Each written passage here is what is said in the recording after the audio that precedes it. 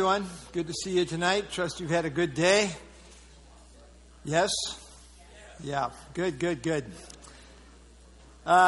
We are in 2 Thessalonians tonight, page 99. So if you have your book, why don't you turn to page 99.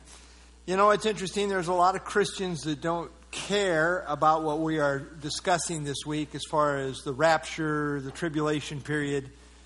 But it's interesting, we got two books in the New Testament that are really given to eschatology, to this very subject, which is 1 Thessalonians and 2 Thessalonians. Tremendous dominant theme related to these subjects, related to the rapture, the tribulation period. And so it is definitely worthy of study. I think even as new Christians, Paul presented this to these people were brand new believers he's presenting this to.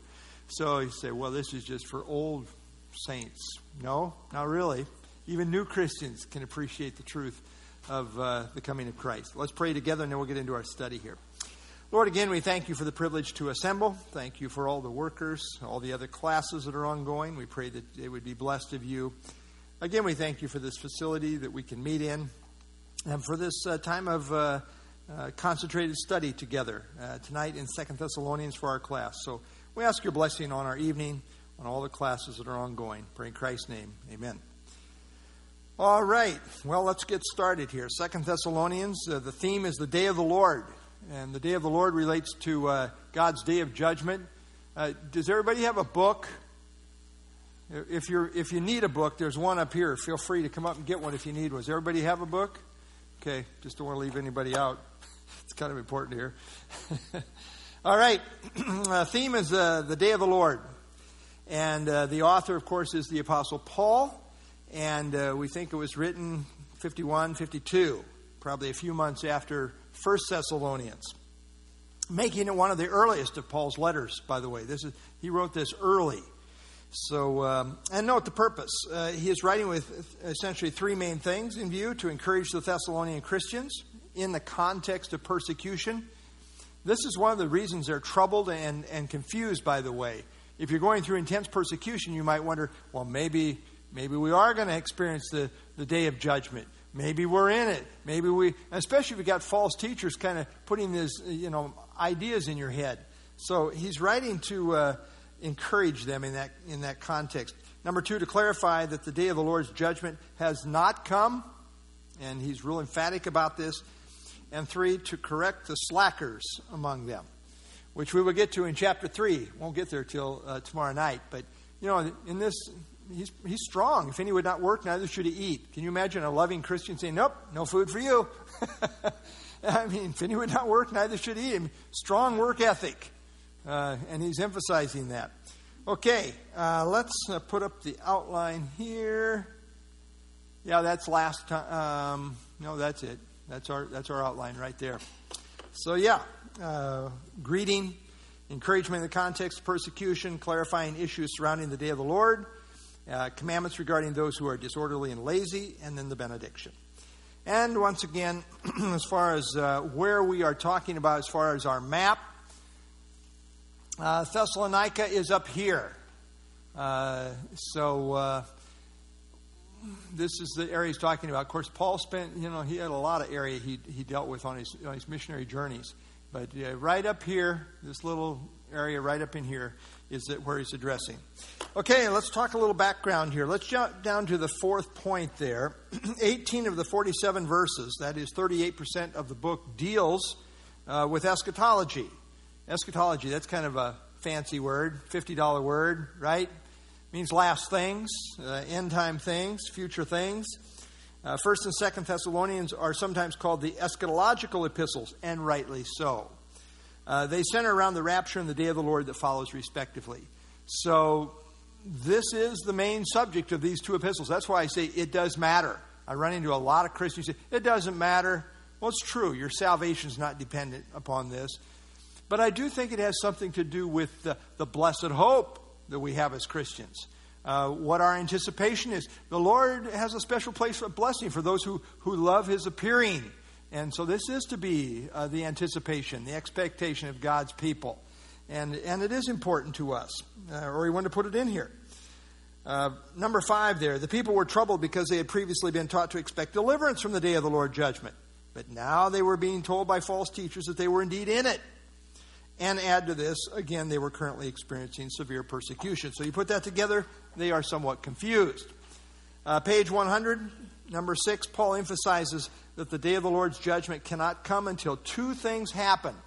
First, number 1, the departure. And number 2, the man of sin is revealed. Only these two things are mentioned. He didn't mention anything about Gog and Magog. Right? Nope, he didn't. Neither of these things had happened. So they couldn't be in the day of the Lord. He's saying these two things have to be in place before the coming of the day of the Lord. And so let me put this up here. We've got chapter 2, verse 3.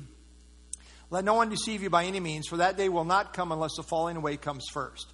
And so the issue becomes, what do we mean by falling away? What does the text mean by falling away? It is literally departure, and it can refer to a departure such as the rapture, where you depart from one place to another. Or it can refer to doctrinal departure, where you apostatize, where you leave the faith. Both of these are legitimate. So what is the right meaning? Well, that's what we're going to deal with. I think it's the rapture myself, but others have other views.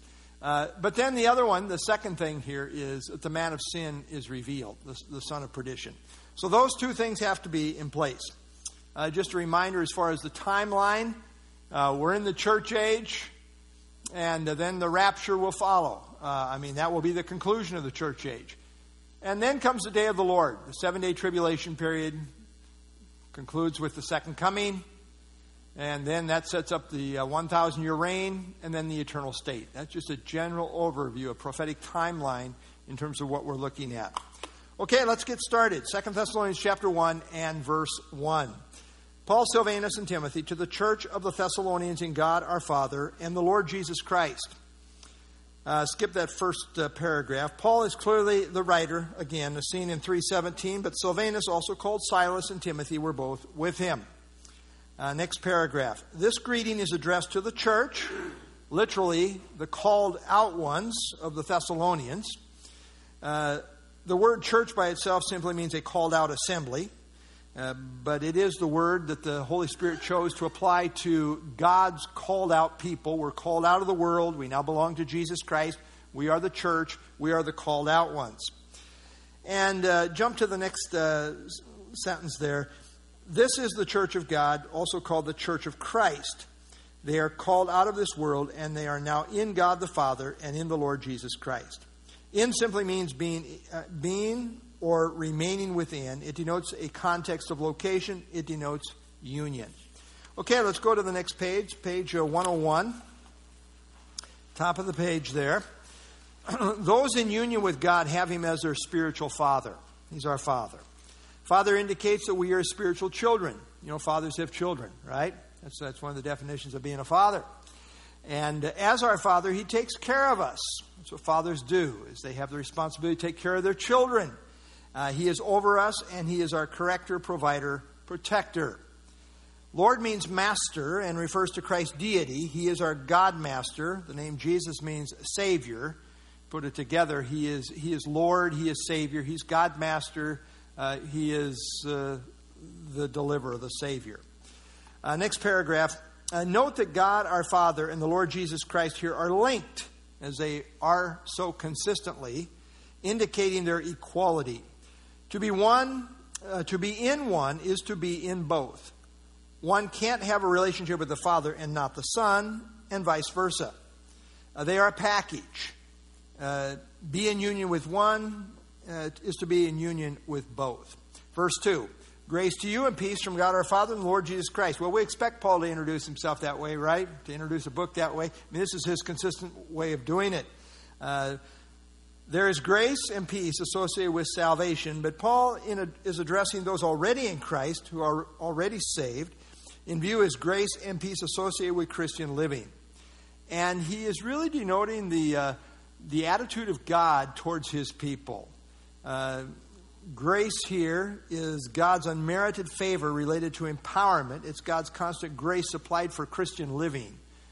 Grace upon grace upon grace. That is our experience. God graces us day in and day out with all that we have in him. Grace always comes first. Next paragraph there. Grace always comes first, but it flows out. But out of it flows peace. So they are always linked together consistently. But grace is always first, and then peace. Everything's based on the grace of God, and out of that flows all the other blessings of God.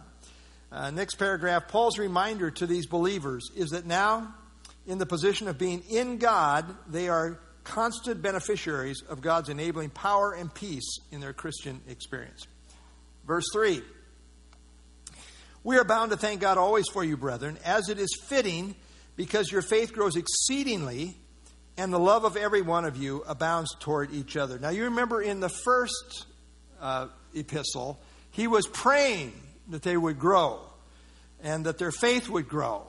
And now he is praising God just a short time later that it has been growing. Skip that first paragraph there. Often people see thanksgiving for people as optional, but Paul stresses this to the point that it would be wrong for them not to do this.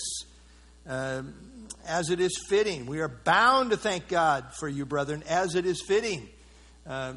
He's very thankful for these people and feels obligated to do so. Page 102, top of the page there. In the first letter, Paul had made mention that elements in their faith was lacking, and he prayed that it would abound in love. Now prayer has been answered, and Paul feels indebted to thank God continually for what he is doing in their lives. So it's always good to remember to thank God for what he is doing, especially after we've been asking him to work. Skip that next paragraph. Faith is reliance upon God and his promises. It takes God at his word, rests in what he says. It holds to God's word. Faith is simply believing God. That's what it is. Faith is just taking God at his word. God says it, and we accept it. We believe it. Growing faith in this context demonstrated itself in the midst of great persecution, which wouldn't compromise God's word. So I think our faith is tested sometimes, especially in the context of challenging times and difficult times. And they were passing the test at this point. Next paragraph.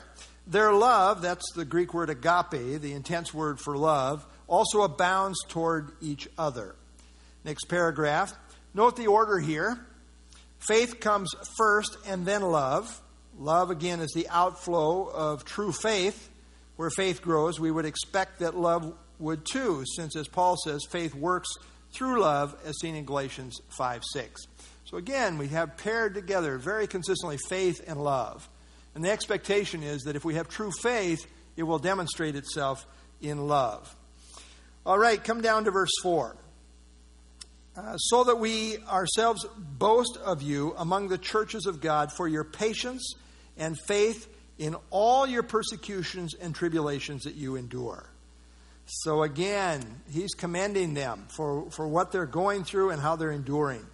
There is a place for sanctified bragging, I would think. It seems so, but not in yourself.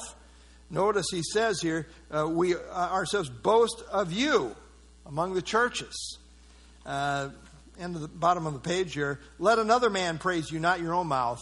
So yeah, you don't want to go tooting your own horn, right?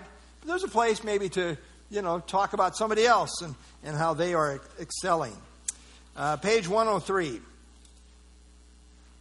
The word boast is often used in the negative sense, but here Paul applies it in a positive sense. Paul and his team are boasting about the Thessalonians in terms of their perseverance and faith in the midst of persecution. That was commendable. It was exemplary and praiseworthy. So, but note that even this sanctified boasting flows out of thankfulness to God for what he has been doing in their lives, as seen in verse 3. Seen in this way, this really is bragging on God and his work in their lives. So I think our bragging comes back to God, and we brag on God and what he's doing in people's lives, even when we are commending them. Ultimately, it redounds back to God. Okay, come down to the middle of the page and the bold patience. Patience means perseverance, steadfastness, or endurance when going through difficult circumstances. The test of true faith is persecution. There we go. I think the American church is about to be tested. How deep is the American church? We often said it's an inch deep and a mile wide. We are probably about to be tested. The test of true faith is persecution. I don't want to be Peter and say, well, Lord, no matter what, I will stand. Flesh is willing, but sometimes the spirit is willing, but the flesh is weak. So we want to be humble about it, that's for sure. But I think the grace of God sees the true believer through.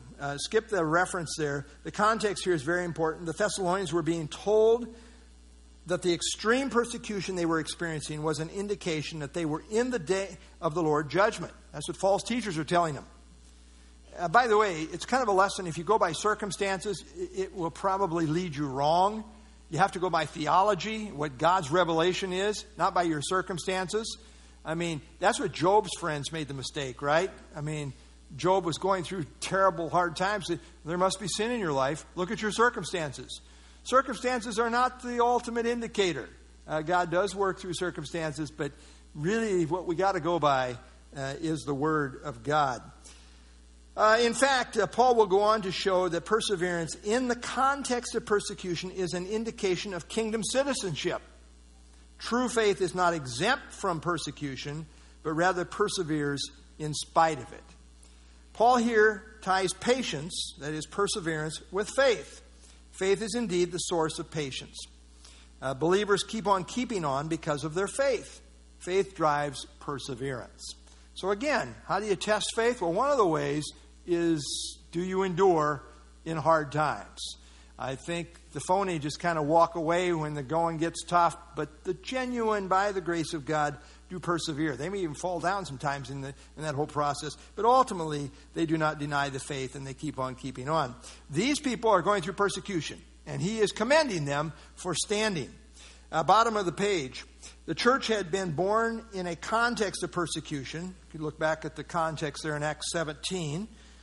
And both 1st and 2nd Thessalonians indicate it continued to be an ongoing experience. So these people, this was not an easy believism where, okay, wow, I'll take some fire insurance. No, if I'm going to take a stand for Christ, it's going to mean persecution. That was their context.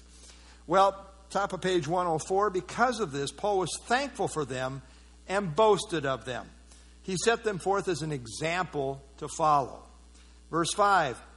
He says, which is manifest evidence of the righteous judgment of God, that you may be counted worthy of the kingdom of God for which you also suffer. Let's jump down here to the bold. Manifest evidence means an evidence or a plain indication. It refers to a thing pointed out or a thing proved. It's evidence or proof of something.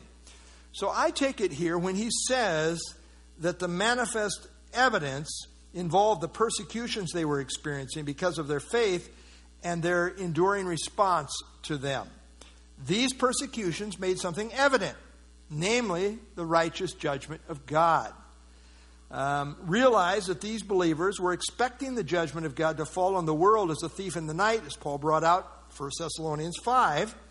They themselves had been taught that they were to be delivered from God's wrath, as seen earlier in 1 Thessalonians.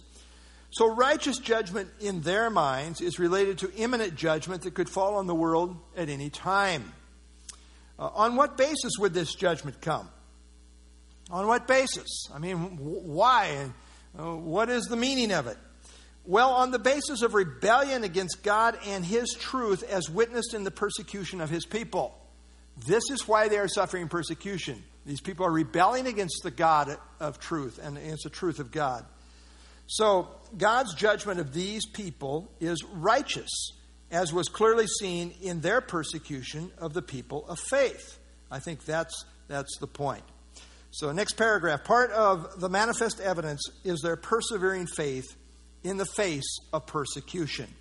This persevering faith, which demonstrates the reality of God's sustaining grace in their lives, was powerful testimony to the truth of the living God. Persevering faith in the face of hostile persecution is damning evidence of gospel truth. It is God on display in the lives of His people. Hostile rejection of it shows great rebellion and is a manifest demonstration of why God's judgment of this rebellion is just. It shows that God is right in dealing with these unbelievers in this way. You say, well, why? Is it right for God to bring this judgment? Yeah, look what they have done to his people. This is a righteous judgment. This is manifest evidence of the righteous judgment of God, bringing this judgment on them because of what they've done to his people. All right, page 105, top of the page. Note that God often links coming judgment with the mistreatment of his people. Jesus Christ takes the persecution of his people very personally. You want to kind of get to God, just pick on his people. I mean, he doesn't appreciate that at all. When Saul is persecuting the church, and I mean, he's just relentless going after the church. Here Jesus Christ appears to him on the road to Damascus. And Acts 9:4, then he fell to the ground, heard a voice saying to him, Saul, Saul, why are you persecuting me? And of course Saul says, who are you? Well, I am Jesus. He's persecuting the people of God, which is like persecuting the body of Christ, persecuting Jesus. Jesus takes it very personal. Skip that next paragraph. The martyrs in heaven cry, how long, O Lord, holy and true, until you judge and avenge our blood on those who dwell on the earth? Isn't that an interesting statement? You might think that those in heaven wouldn't care anymore, right? Why would they care about God, dealing with these unbelievers and how they have martyred them and how they have treated them? Say, well, we're in heaven now. It's all good. No, they're crying out, how long, O Lord, until you judge and avenge our blood on those who dwell on the earth? That's an interesting cry in heaven, isn't it? The vicious persecution which the world hands out to God's people of persevering faith is an example of why God's judgment that will come upon the world is righteous. That's the point here. But there's another purpose that suffering for the faith serves. He says that you may be counted worthy of the kingdom of God. By the way, this clearly shows we're not there yet. I mean, it's coming. Now, we are citizens of the kingdom, but we're not in the kingdom yet. So kingdom now theology is an interesting concept. Really allegorizes a whole lot, makes it all spiritual, where the scriptures are very clear that the Messianic kingdom is a literal kingdom where the king will actually reign on David's throne in Jerusalem. And we are headed there.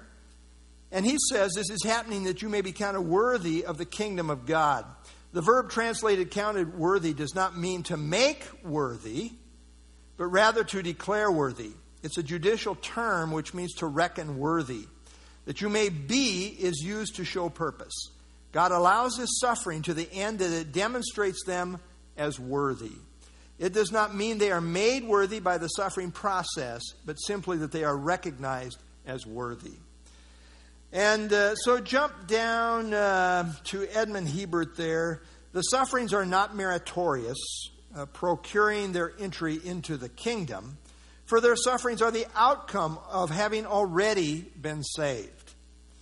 And again, MacArthur says their suffering was not, of course, the basis of the Thessalonian salvation, but the evidence of it. Jump down under the Romans 8:17 reference. In a real sense, suffering for true faith in Christ serves as a manifest evidence that one is a kingdom citizen. It serves as a proof that God will declare a person kingdom worthy. The road to the kingdom is marked with suffering. Did not Christ say, take up your cross and follow me? Those that will not take their stand for Christ, who refuse to suffer for him, have a very questionable faith. It's just not me that's saying that. I mean, Revelation 21:8 says this. But the cowardly, those that are afraid to take their stand because they might suffer. The cowardly, unbelieving, abominable, murderers, sexually immoral, sorcerers, idolaters, and all liars shall have their part in the lake which burns with fire and brimstone, which is the second death. What's interesting to me is that the cowardly are here right in the same list as murder, sexually immoral, sorcerers, idolaters, etc. Page 106. He says, for which you also suffer. Note this phrase indicates that they are not alone in suffering. For which you also suffer. There are others that are also going through this. So other believers are also suffering. Paul and his company constantly suffered. I mean, this is the book of Acts, the early church, and boy, things were happening in the book of Acts, but everywhere you went, there was persecution happening. You know, I sometimes wonder if we're a little more faithful, we might suffer a little more. It just goes with the turf. Believers all over the world ever since have followed in that pattern. Acts 14:22, on his follow-up ministry, Paul says there that he went about strengthening the souls of the disciples, exhorting them to continue in the faith, and saying, we must through many tribulations enter the kingdom. We're on our way to the kingdom, and how do we get there? Through sufferings. And we're going to face many sufferings. And none of us want to do that, but I just think it goes with the turf. Christ said in John 15, if you were of the world would love its own, but because you are not of the world, but I have chosen you out of the world, therefore the world hates you. The world is not kind of neutral towards us. The world actually does hate us as believers. We should expect to be hated, especially if we're taking a real, uncompromised stand for Jesus Christ. No one normally wants to suffer, but once we realize that commitment to Christ involves a call to suffering, it changes our perspective. And indeed it does. Skip the references there. Really what Paul is telling us is that godly living invariably will involve suffering on some level. You just can't get away from it. Like to. Nobody wants it, like I say. But instead of thinking this is God's judgment on me, or that it is an indication of being in the day of the Lord judgment, we need to realize it is ultimately an indication of kingdom citizenship. This kind of goes with it. If you're a kingdom citizen, you would probably expect, okay, there's some suffering that goes with that. Being the king's child relates to suffering. That was what they did to him. That's what they'll do to us as well. It's a declaration of true faith. So Paul brings out that persecution serves two purposes. Number one, it makes evident that God's coming judgment on the wicked who persecute his people, persevering in faith, is totally just. I mean, that's a righteous thing for God to do, to bring judgment on those who have so afflicted his people. Number two, it serves to demonstrate that his people are worthy of the kingdom. Kingdom people are those willing to suffer for Christ. In contrast, you have the cowardly who refuse to do so. That becomes quite questionable. Not that we can't fail, we do. Peter failed. I mean, we can fail. But Peter came around then, and what did he end up doing? Ended up being martyred for the cause of Christ and said, I'm not worthy to be crucified like my Lord, insisted on being crucified upside down. That was the end of the story. Our calling is in the pattern of our Lord, first the cross, then the kingdom. The fact of our suffering for him affirms our position in the kingdom. Suffering serves as a recognition that we have the right kind of faith. Bottom of the page, some time ago, John MacArthur wrote a little book titled, Found God's Will. In it, he spelled out 5 simple things related to God's will. Top of the page here, in this little booklet, he says, Found God's Will. It's God's will for you to be saved. God desires all men to be saved. Number 2, it's God's will for you to be filled with the Spirit. It's a command for God, for us to be filled with the Spirit. Number 3, God's will is for you to be sanctified. And 4, God's will is for you to be submissive. And finally, God's will is for you to suffer. For you to suffer. 1 Peter 2:21, for to this you were called, because Christ also suffered for us, leaving us an example. Philippians 1:29, for to you it has been granted on behalf of Christ not only to believe, but also to suffer for his sake. I mean, this too is part of the Christian's calling. Verse 6, since it is a righteous thing with God to repay with tribulation those who trouble you. So he's continuing on in the same vein here. Note the word righteous in verse 6 is the very same word used in verse 5 when it speaks of the righteous judgment of God. Righteous means it is right and just. God is one day going to judge the world for how they have abused and persecuted his people. Skip the next paragraph. Tribulation means suffering. It's the same word used in verse 4 in speaking of the persecutions and tribulations which they were enduring. Just as the unbelievers have made God's people suffer, so then God is going to turn the tables and make them suffer in keeping with righteous judgment. And all of heaven is really crying out for this, as we saw earlier. Page 108. Top of the page. It is a righteous thing with God to repay. As the old preacher says, payday someday. But of course, if people repent, they can escape payday for sin on the basis of grace. And that is really the ultimate desire. Not that people would experience the judgment of God. We want them to escape.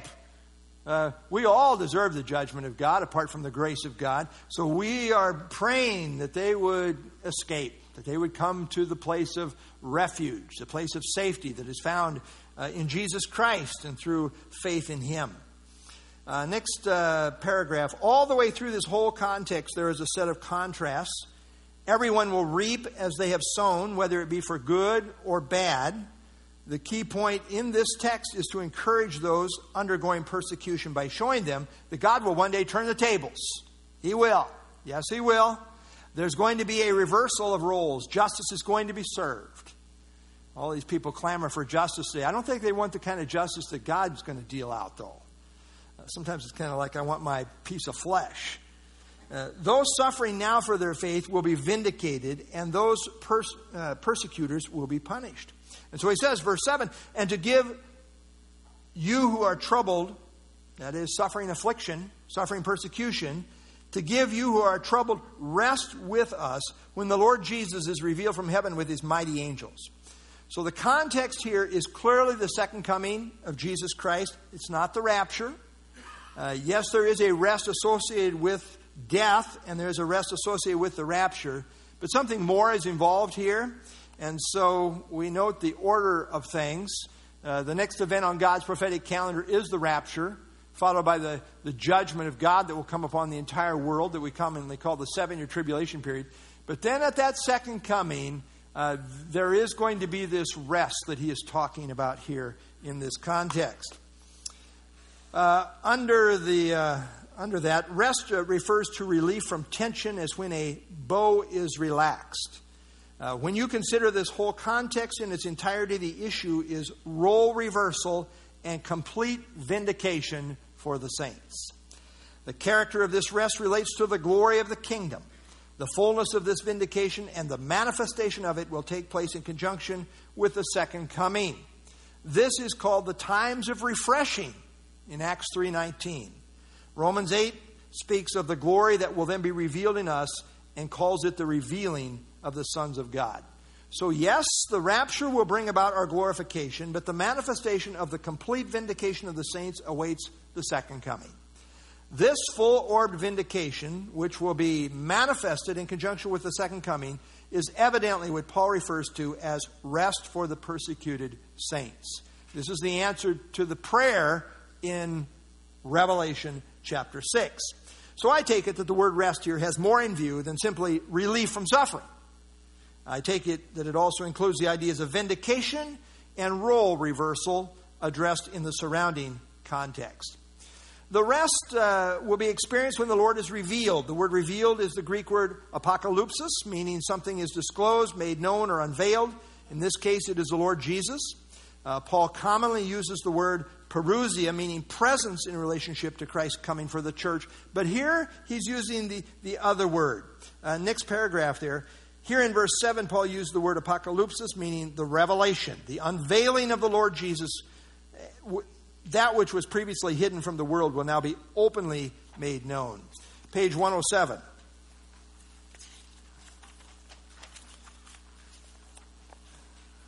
That's 109, rather.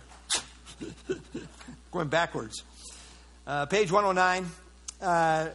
Under the quote there, at His second coming, Jesus will come from heaven with His mighty angels. It's going to be quite a sight.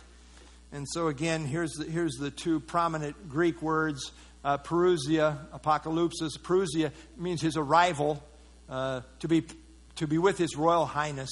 We're going to be with Him. So shall we ever be with the Lord when we see Him.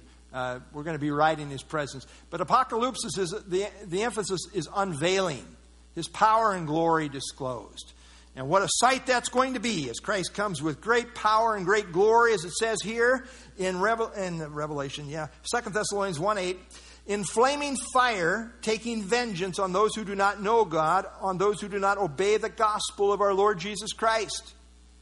In flaming fire is intensely stated with the sense of it being in blazing fire. Fire often displays the glory of God, as in the Shekinah glory. In context, this seems to portray Christ's righteous anger towards sin. Thus, the fire relates to his judging activity at the second coming. So notice, in flaming fire taking vengeance. How's he coming? I mean, the first time he came meek and mild as a little lamb. The second time, he's coming powerfully as a lion, taking vengeance. In fire, taking vengeance. Skip the reference. Vengeance is the exacting of God's holy justice. He will give them exactly what they have coming in perfect accord with his holiness. This fiery vengeance will be directed to those who do not know God and those who do not obey the gospel. Jump down towards the bottom of the page, just above the reference there. The phrase on those who do not know God means those who do not have a personal relationship with him. Next page, page 110, under the Romans 10:14 reference. But there are those who do hear the gospel and yet reject. They are all the more responsible. Jesus said, to whom much is given, much is required. Paul makes special mention of these people when he says, on those who do not obey the gospel of our Lord Jesus Christ. These are people who heard the gospel and they didn't want anything to do with it. One cannot remain neutral to this message. You either accept it or reject it. There's no middle ground. Paul here really deals with the nature of saving faith in relationship to the gospel. I want to really emphasize that word obey. They did not obey the gospel. The gospel is a message that is to be obeyed, that is to be submitted to in that sense. He describes it involving the element of obedience. God commands that we believe on Jesus Christ. In Romans, Paul talks about the obedience of faith. Saving faith involves a response of obedience in the heart. It's a response of faith that accepts the truth of Jesus Christ for who he is as Savior and Lord. Faith is not merely an intellectual thing, it's also a matter of the will, a matter of the heart. The convicting ministry of the Spirit is clear. The ultimate issue is what will people do with the truth of Christ that he convicts them of. That becomes the issue. Are you going to obey the gospel? Or are you going to say, I don't want to obey it. I'm not going to submit to that. I don't want to accept the truth of Jesus Christ. That's what it comes down to. William MacDonald, the gospel is not simply a statement of facts to be believed, but a person to be obeyed. Belief in the New Testament sense involves obedience. We're not saved by the obedience of works, but we are saved by the obedience of faith. Of course, God's the Savior. But this is the issue. They refuse to obey the gospel. And this is where the lordship of Christ comes in. Some see saving faith as purely passive. They see saving faith as passively resting on Christ as Savior, but not having nothing to do with his lordship. However, the word believe in the Gospel of John is always a verb, showing its active nature. The Bible clearly shows we must believe on the Lord Jesus to be saved. That is, we must believe on him as Lord as well as Savior, and that reality intersects with obedience. Not the obedience of works, but the obedience of faith. Okay, we're going to stop because it's 10 after 7. We'll come back and start there on page 111. Let's pray together. Lord, again, we thank you for the wonderful truth of deliverance that is found in Jesus Christ. And Lord, right now, our brothers and sisters throughout the whole world are being persecuted. More people are being martyred now than ever in the history of the world. And Lord, there is going to be a reckoning one day. You are going to one day turn the tables around, as clearly spelled out in 2 Thessalonians. Payday someday.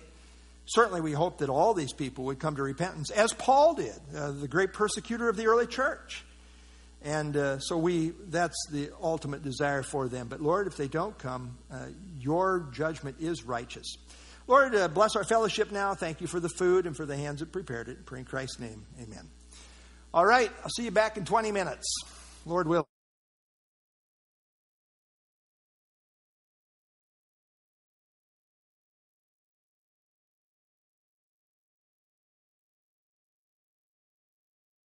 Here, what happened?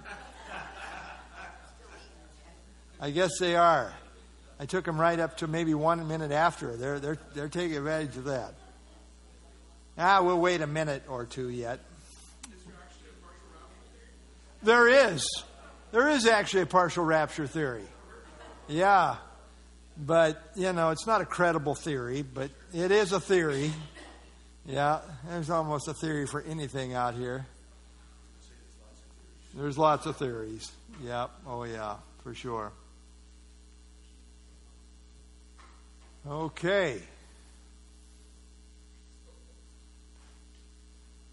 I have to wait for Terry to get up here. When Terry gets in his perch, I guess we do. Yeah, that's right. Okay, well, we're going to pick it up where we left off, and where we've been leaving off is at the commentary on 2 Thessalonians 1:8, and that verse says, "In flaming fire, taking vengeance on those who do not know God and on those who do not obey the gospel of our Lord Jesus Christ." I want to talk for just a moment about that last phrase, and those who do not obey the gospel of our Lord Jesus Christ. If you look to the bottom of page 111, right above the footnote, God's vengeance will one day fall on all those who do not obey the gospel of our Lord Jesus Christ. It's a gospel of grace, but it must be responded to by the obedience of faith, which recognizes Christ as Savior and Lord. Summary statement. But note I say at the footnote here, here's one of my issues with 5-point Calvinism. 5-point Calvinism claims that Christ died only for the elect. This point is called limited atonement. However, if Christ died only for the elect, then how can it be that the non-elect do not obey the gospel? If Jesus didn't die for them, then there is no gospel for them to disobey, right? If the gospel is that Christ died for our sins, if he didn't die for them, how can they be disobedient to it? I mean, it doesn't even apply to them. He didn't even die for them. They're not disobeying anything. Doesn't make sense to me on the basis of this verse right here. So if Jesus didn't die for them, there's no gospel for them to disobey. There is nothing for them to reject. How can one disobey the gospel that Christ died for sin and rose again if he didn't die for them? The point is he did die for them, and that's why they are accountable. That's the whole point here that he's making. All right, page 112. These shall be punished with everlasting destruction from the presence of the Lord and from the glory of his power. The word punish is actually a translation of two Greek words, one meaning pay, the other meaning penalty. It literally means pay the penalty. These will pay the penalty of everlasting destruction. Everlasting is the very same word used elsewhere in relation to everlasting life. But in view here is everlasting destruction. Next paragraph, everlasting destruction is the exact opposite of everlasting life. Sometimes people say something foolish, like everyone has everlasting life. No, they don't. That's not true. We all have everlasting existence. But the lost have everlasting destruction, everlasting death, everlasting separation from God. Life relates to union with God. We have everlasting life, living in union with God. They have everlasting separation, everlasting death. So we don't all have everlasting life. We all have everlasting existence. In view here is not annihilation, but ruination. This is everlasting ruin. It is utter loss of well-being. So note everlasting destruction. That's the concept of it. It is the loss of all that makes existence meaningful and worthwhile. The lost will not cease to exist, but will experience a forever existence that is useless, hopeless, and empty. It will be void of meaning, value, worth, accomplishment, or purpose. It is a state of endless ruin and torment. I really shudder to think about hell and what the Bible teaches about hell. I really wish it wasn't so. It's so terrible, you can't get your head around it, especially if you have loved ones that you really are fearful that they didn't know the Lord and they died in their sin. They went to an eternal hell. It's just really horrifying to think about. But notice what Jesus says here in our next slide here in Matthew 25:46. I'm using New American Standard because it's a little more literal here. These will go away into eternal punishment. but the righteous into eternal life. It's the same word in the Greek that's used in relationship to punishment as it is in relationship to life. So some will experience eternal punishment, some will experience eternal life. Everybody's going to experience something eternally. It's either going to be punishment or life.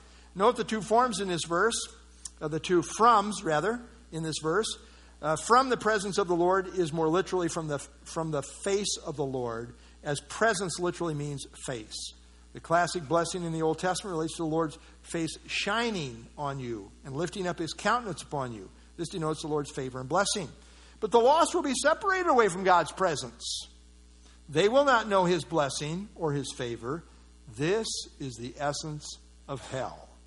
It's a place of unsatisfied desires. We were created by God and for God, and only God can really satisfy us.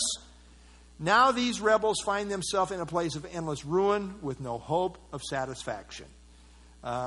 It's horrible beyond imagination. Note, and they are cut off from the glory of his power. The word glory refers to splendor or greatness. Power refers to strength or might. Jump down to about the middle of that long paragraph there. Now they will know nothing of his glorious power. They will experience outer darkness. They didn't appreciate God, so he will cut them off from his glory entirely. Too late they will find out that all that was good and truly enjoyable came from his good hand. Too late. All right, page 113. Second paragraph there. Today the doctrine of God's judgment is shunned, and instead many preach a false gospel of tolerance. Postmodern thinking goes by feelings. You know, what feels good, that's my truth. You have your truth, I have my truth, and I just kind of go by my feelings. Everyone's views are to be accepted. That's the idea of tolerance. There's no absolute truth. There's no absolute right and wrong. And they say a God of loving tolerance is okay, but a God of holy judgment, now that is one thing that will not be tolerated. But the word of our God shall stand forever. For true believers, the word of our God is our authority, and it ends the argument. And it clearly paints the picture of an eternal hell versus an eternal heaven. Verse 10. When he comes in that day to be glorified in his saints and to be admired among all those who believe, because our testimony among you was believed. In contrast to the experience of the lost in verse 9, in the day he comes, the day of his second coming, Christ will be glorified in his saints, and he will be admired in all those who are believers. While the persecutors are destined for endless ruin, the saints are destined for glory. Come down to Hebert's quote there. The meaning may be that his glory will be reflected in the saints, being as it were mirrors reflecting his glory. But more probably, the meaning is that Christ will be glorified when it is openly displayed that what he has wrought in his saints, now assembled with him in glorified bodies and perfect in spirit. Jump down to admired, the bold there. Admired among is more literally admired in. Isn't that interesting? Literally, admired in. Admired is the idea of causing marvel or astonishment. It is to breathtakingly wonder at. It indicates the spectators will be amazed and filled with wonder and admiration. Imagine people looking on us and say, wow! I'm pretty sure that's going to happen, especially in relationship to me. You know, wow, look what God's doing with that character. That's the idea here. This is the revealing of the sons of God as found in Romans 8:19. It will be a glorious revelation as we are the trophies of grace, and it will be revealed what this all means. Next paragraph. So who other than the saints will do the marveling? Are we just going to sit and marvel at each other? I'm sure there'll be some of that, but probably the angels are in view. Perhaps it also includes the unbelieving world prior to their banishment from the kingdom, who previously had held the saints in contempt. However, Paul does not elaborate on exactly who all the spectators are, only that it will happen. Next paragraph there. Note very carefully the strong emphasis on belief. It is those who believed who will partake in this experience. These are in contrast to those who would not obey the gospel. Again, the issue is the obedience of faith. All right, page 114, top of the page there. And then to drive the point home and make it very personal, Paul says, because our testimony among you was believed. It's on the basis of their faith in Paul's gospel testimony that they will be there. Isn't that awesome to think about? There's going to be some people in heaven because they believed the gospel testimony that you shared with them. On that basis, they're going to be there. What an amazing reality. On that basis, I'm going to be there. We're there on the basis of our faith. It's on the basis of their faith in Paul's gospel testimony that they'll be there. Note the double emphasis on belief among all those who believe. And because our testimony among you was believed. This is the destiny of believers. All believers in the church age. So note the contrast here. We have the persecutors repaid with tribulation. Verse 6, fiery vengeance, everlasting destruction. That's their lot. And then you have the believers. They will rest. There will be vindication. Christ will be glorified in. Christ will be admired in. So what a contrast. Praise the Lord for this reality over here. Verse 11.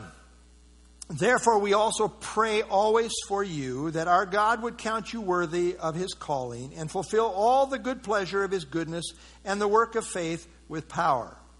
So in verse 5, we saw that persecution brings out that the saved are kingdom worthy.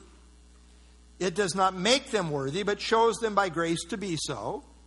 In verse 11, Paul prays that they would walk in consistency with their kingdom calling. I think that's what we have here. For God to count them worthy means that he is pleased with their walk. In effect, it is God's well done, good and faithful servant. What does this walk look like? Well, it fulfills all the good pleasure of his goodness, as he says. Goodness is part of the fruit of the Spirit. It is a life well lived that is consistent with God and his purposes. Jump down underneath the Acts 10:18 reference. Faith is taking God at his word. It's resting in his promises. The work of faith with power is walking by faith, depending on the power of the Holy Spirit to do what God calls us to do, namely to be his witnesses and glorify him. In the context of persecution, this means that the word of God and his promises are our guide. Instead of responding in the flesh, we rest in God, knowing one day God will make all things right. He will vindicate. It's a matter of faith. We believe God. Verse 12. That the name of our Lord Jesus Christ may be glorified in you, and you in him, according to the grace of our God and the Lord Jesus Christ. The goal is that the name of our Lord Jesus Christ may be glorified in the believer. That the person of Christ be glorified in us. I love this verse, Philippians 1:20 at the bottom, where Paul says his desire is that in nothing I should be ashamed, but that with all boldness as always, so now also Christ will be magnified in my body, whether by life or by death. That Christ would be on display. He would be magnified. All right, page 115, second paragraph there. And then Paul adds, and you in him.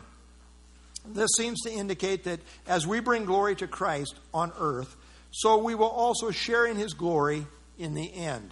It speaks of our union with Christ and that we will share in his glory. And then Paul concludes, according to the grace of our God and the Lord Jesus Christ. Literally this says, the God and Lord of us, Jesus Christ. Skip down to the next paragraph. Only the grace of God can bring a person from being a hell-bound sinner to where he becomes a reflector of the glory of God, who will ultimately share intimately in that glory. This is Paul's prayer, and on the basis of grace, it will be answered. Chapter 2. Let's get into chapter 2 and verse 1. Now, brethren, concerning the coming of our Lord Jesus Christ and our gathering together to him, we ask you. This is like some unfinished business. They still have some questions related to the timing of the rapture and so forth. And so he's dealing with this. Verse 1, second paragraph there. His correction concerns the coming of our Lord Jesus Christ and our gathering together to him. The phrases, the coming of our Lord and our gathering together to him, speak of the same event, namely the rapture. Skip the Hebrew quote. Paul, in effect, is appealing to them concerning the truth of the rapture, and that therefore they should not fear that they are in the day of the Lord. This is an ongoing concern. Again, that influence was in the group. The persecution they were experiencing is not a part of the day of the Lord judgment. And he's going to reason with them and show them why they cannot be in the day of the Lord. The word coming is a Greek word, parousia, literally means presence. The phrase gathering together is the idea of assembly, coming together. This is exactly what is pictured in 1 Thessalonians 4 in the rapture of the church, when all the church-age saints will be caught up to meet Christ in the air. That is a great assembly. That's what we're talking about here, being gathered together to Him. Page 116, top of the page, note Paul calls it our gathering together to Him. The hour is definitely a reference to believers who make up the church, including those in Thessalonica. Our, he's talking about the church saints there. So in view in this verse is clearly the rapture. The issue in view is the timing of it. Next paragraph. Evidently, these false teachers were saying that the current persecution they were experiencing was evidence that they were in the day of the Lord. Again, if you go by your circumstances, you can be misled. Now, if taken seriously, that would definitely confuse them. They would be asking, did we then miss the rapture? Is the timing of the rapture within the day of the Lord and not before it, as we had previously thought? Confusion and fear were reigning. And so he says, verse 2, not to be soon shaken in mind or troubled, either by spirit or by word or by letter, as is from us, as though the day of Christ had come. More literally, the day of the Lord. Soon shaken means to react hastily or rashly. Shaken is the idea of being moved to and fro to wavers. They're quivering in their concern about this. Next sentence here. Troubled is the idea of being inwardly disturbed and frightened. Paul is not certain of the exact source of this agitation, but evidently he's gotten wind of false teachers lying about his teaching. I mean, if you can say, hey, Paul's with us. Paul says we're going into the day of the Lord. Well, that'd be persuasive. These false teachers were evidently claiming that the day of the Lord had indeed commenced. We're there. Judgment has fallen. And that Paul was now in agreement with this teaching. That's what they're saying. Paul mentions 3 areas of counterfeit concern. By spirit would indicate some kind of false prophecy. Next paragraph. By word evidently refers to rumors about what Paul had said. And letter may refer to a forged letter which someone had presented. So there was this kind of influence that's going on there. Next paragraph. Note the King James has the day of Christ in verse 2, but there is not very good manuscript support for it. The better reading, the older manuscripts, which most scholars recognize, is the day of the Lord. I think that's what we're talking about here. That is clearly the subject of concern in context. The day of Christ normally refers to the rapture, while the day of the Lord refers to the time of the judgment that follows the rapture. The reason they were all shook up is that they feared that they had entered the day of the Lord, as the context of verses 3 and 4 clearly go on to show. Now, the day of the Lord relates to the period of time following the rapture, which is a time of worldwide judgment, as described in detail in Revelation 6 through 19. To think you have entered into that period of time would indeed be disturbing. Let's jump down to the middle of page 117, and I've got a couple of slides here. Oh, you can't see it though, can you? Well, you can see it in your book there. The Thessalonians' error was that we're already in the day of the Lord judgment. Okay, we were in the church age, but now we've lapsed into the day of the Lord judgment. That was what the error was, that they were entertaining. And Paul's correction is bigger than their error. How about that? He's saying, no, we're still here in the church age. We haven't entered into the day of the Lord. This is the correction here. We're not going... And there's been guys, really good Christian guys even, who have really made the mistake saying, well, we're going to go into the day of the Lord. We're going to go halfway, midway. Rosenthal, I love Marv Rosenthal, dear brother, but boy, he was really off on this, saying we're going 3/4 into the tribulation period. No, he's making a correction here. And here's what he goes on to say, verse 3. Let no one deceive you by any means. That's always good. Don't let anybody deceive you. For the day will not come, the day of the Lord judgment, will not come unless the falling away comes first. So that has to be in place first. And the man of sin is revealed, the son of perdition. The word deceive means to mislead or to lead into error. Paul uses the term to describe Eve being deceived by the serpent in 2 Corinthians.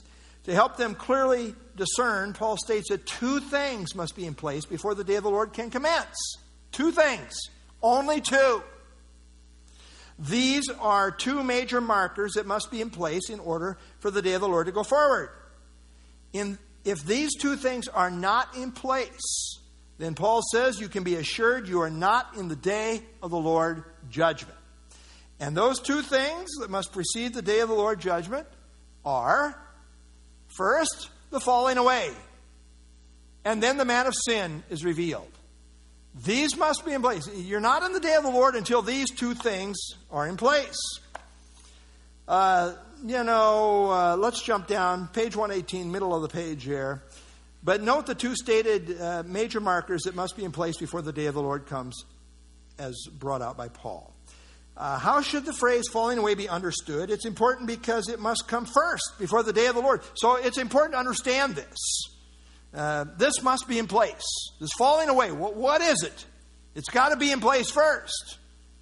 The Greek word translated falling away is literally apostasia. It's actually made up of two Greek words combined into one. This word consists of apo, meaning away from, and stasis, meaning standing. So quite literally, this word apostasia means standing away from. So Paul says the standing away from must happen first. But the question remains, what does this standing away from refer to? The word apostasy is found only 2 times in the New Testament. It'd be nice if it was 3 so we could, cast a deciding vote, right? We only got 2 times in the New Testament, here in 2 Thessalonians 2:3, and also in Acts 21. The challenge is that apostasia has 2 legitimate meanings, and hence there's been much discussion as to how it should be understood here in 2 Thessalonians 2:3. The primary meaning is apostasy in the sense of religious defection away from God's truth. This is how it's used in Acts 21, where Paul was charged with forsaking, that is, apostatizing or defecting away from the law of Moses. That is one legitimate meaning. That's true. So we want to give a little space here for good men to disagree. And in fact, in the Septuagint, this is the primary way it's used. The Septuagint was the translation of the Old Testament into Greek. And that's the way they used it. This view sees the apostasy as a major defection from the faith prior to the day of the Lord. Note the definite article is in view here, meaning the apostasia. It's not a general apostasy that has characterized various eras in history, but rather a very specific one. This is the apostasy. It's a standout apostasy. Page 119. And jump down, let's skip that first paragraph. However, the word apostasy can also have another meaning. Admittedly, it's a secondary meaning. But secondary meanings are legitimate meanings too. But still a legitimate one. It can simply mean departure, as one would leave from one place to go to another. Some scholars therefore say that the apostasy in view here means departure and has in view the rapture, departure of the church. Tim LaHaye says the first 7 translations of the English Bible translated it as departure. No one knows why the translators of the King James Version rendered it falling away, or why others translated rebellion. A case can be made that all 7 of the earliest translations of the English Bible were right in rendering it departure, which could mean physical departure or rapture. Tim LaHaye. And then, of course, we have, I give them here. Put my slide up here. We got all these. The Wycliffe Bible departure, Tyndale departure, Coverdale, Kramer, Breeches, Beza, Geneva, all departing. And then King James departed from departing, right? Translated falling away. And we've had great confusion ever since. Jump down, skip that next paragraph and the sentence there. Apostasy viewed as the departure in context may essentially apply to the Holy Spirit. Paul has a tendency to develop his thought and build on what he is saying. We may have that here. In verse 7, Paul speaks of the restrainer who will be taken out of the way. I take this to be the Holy Spirit.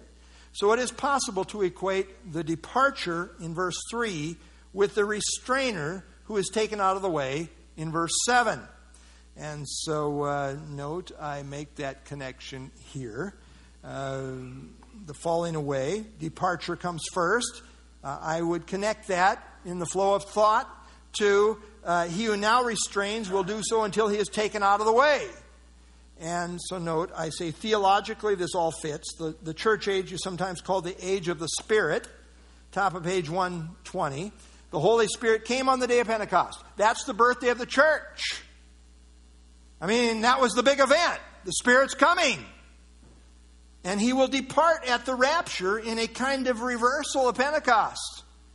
And of course, as a byproduct of this removal, the church will be removed as well because the church is sealed by the Holy Spirit.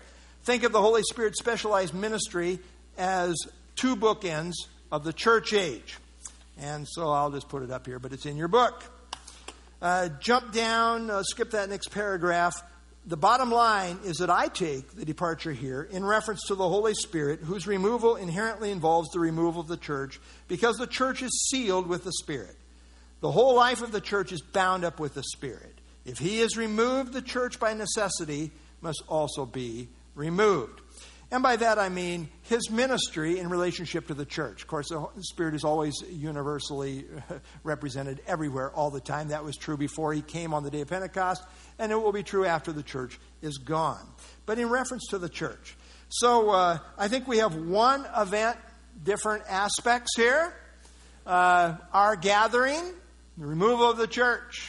1 Thessalonians 4, the rapture. But also there's the departure, the removal of the Spirit. I think this is one event, all taking place in one package here. And as we go along, I think we will see here that this results in the manifestation of the Antichrist.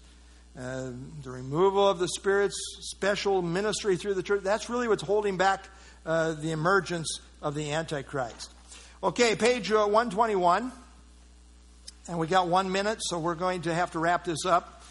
Paul then identifies Antichrist as the son of perdition. This defines his destiny. His character is defined by lawlessness, while his destiny is defined as perdition.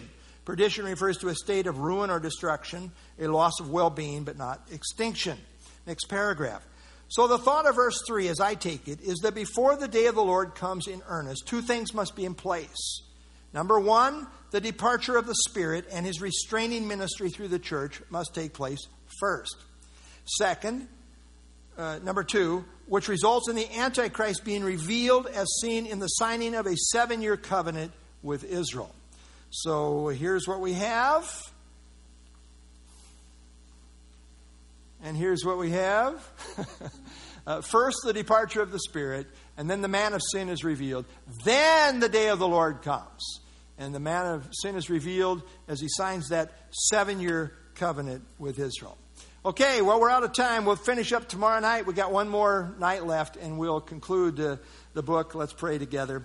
Lord, again, we thank you for our study. We thank you for Paul's reassuring words that we are not in the day of the Lord judgment. All kinds of difficult circumstances have come down in different waves through the church age. But none of those are the markers that we have entered into the day of the Lord. There must first be the departure, and then there must be the revealing of the man of sin. These are the markers under inspiration that Paul gave to the Thessalonian church. Lord, again, we thank you for the hope that we have, our blessed hope that the Lord Jesus Christ will come in our lifetime, even perhaps this evening. Help us to live ready. Again, thanks for our time in the Word. May it bear fruit in our lives. I pray in Jesus' name. Amen. All right. Hope to see you tomorrow night, our concluding evening.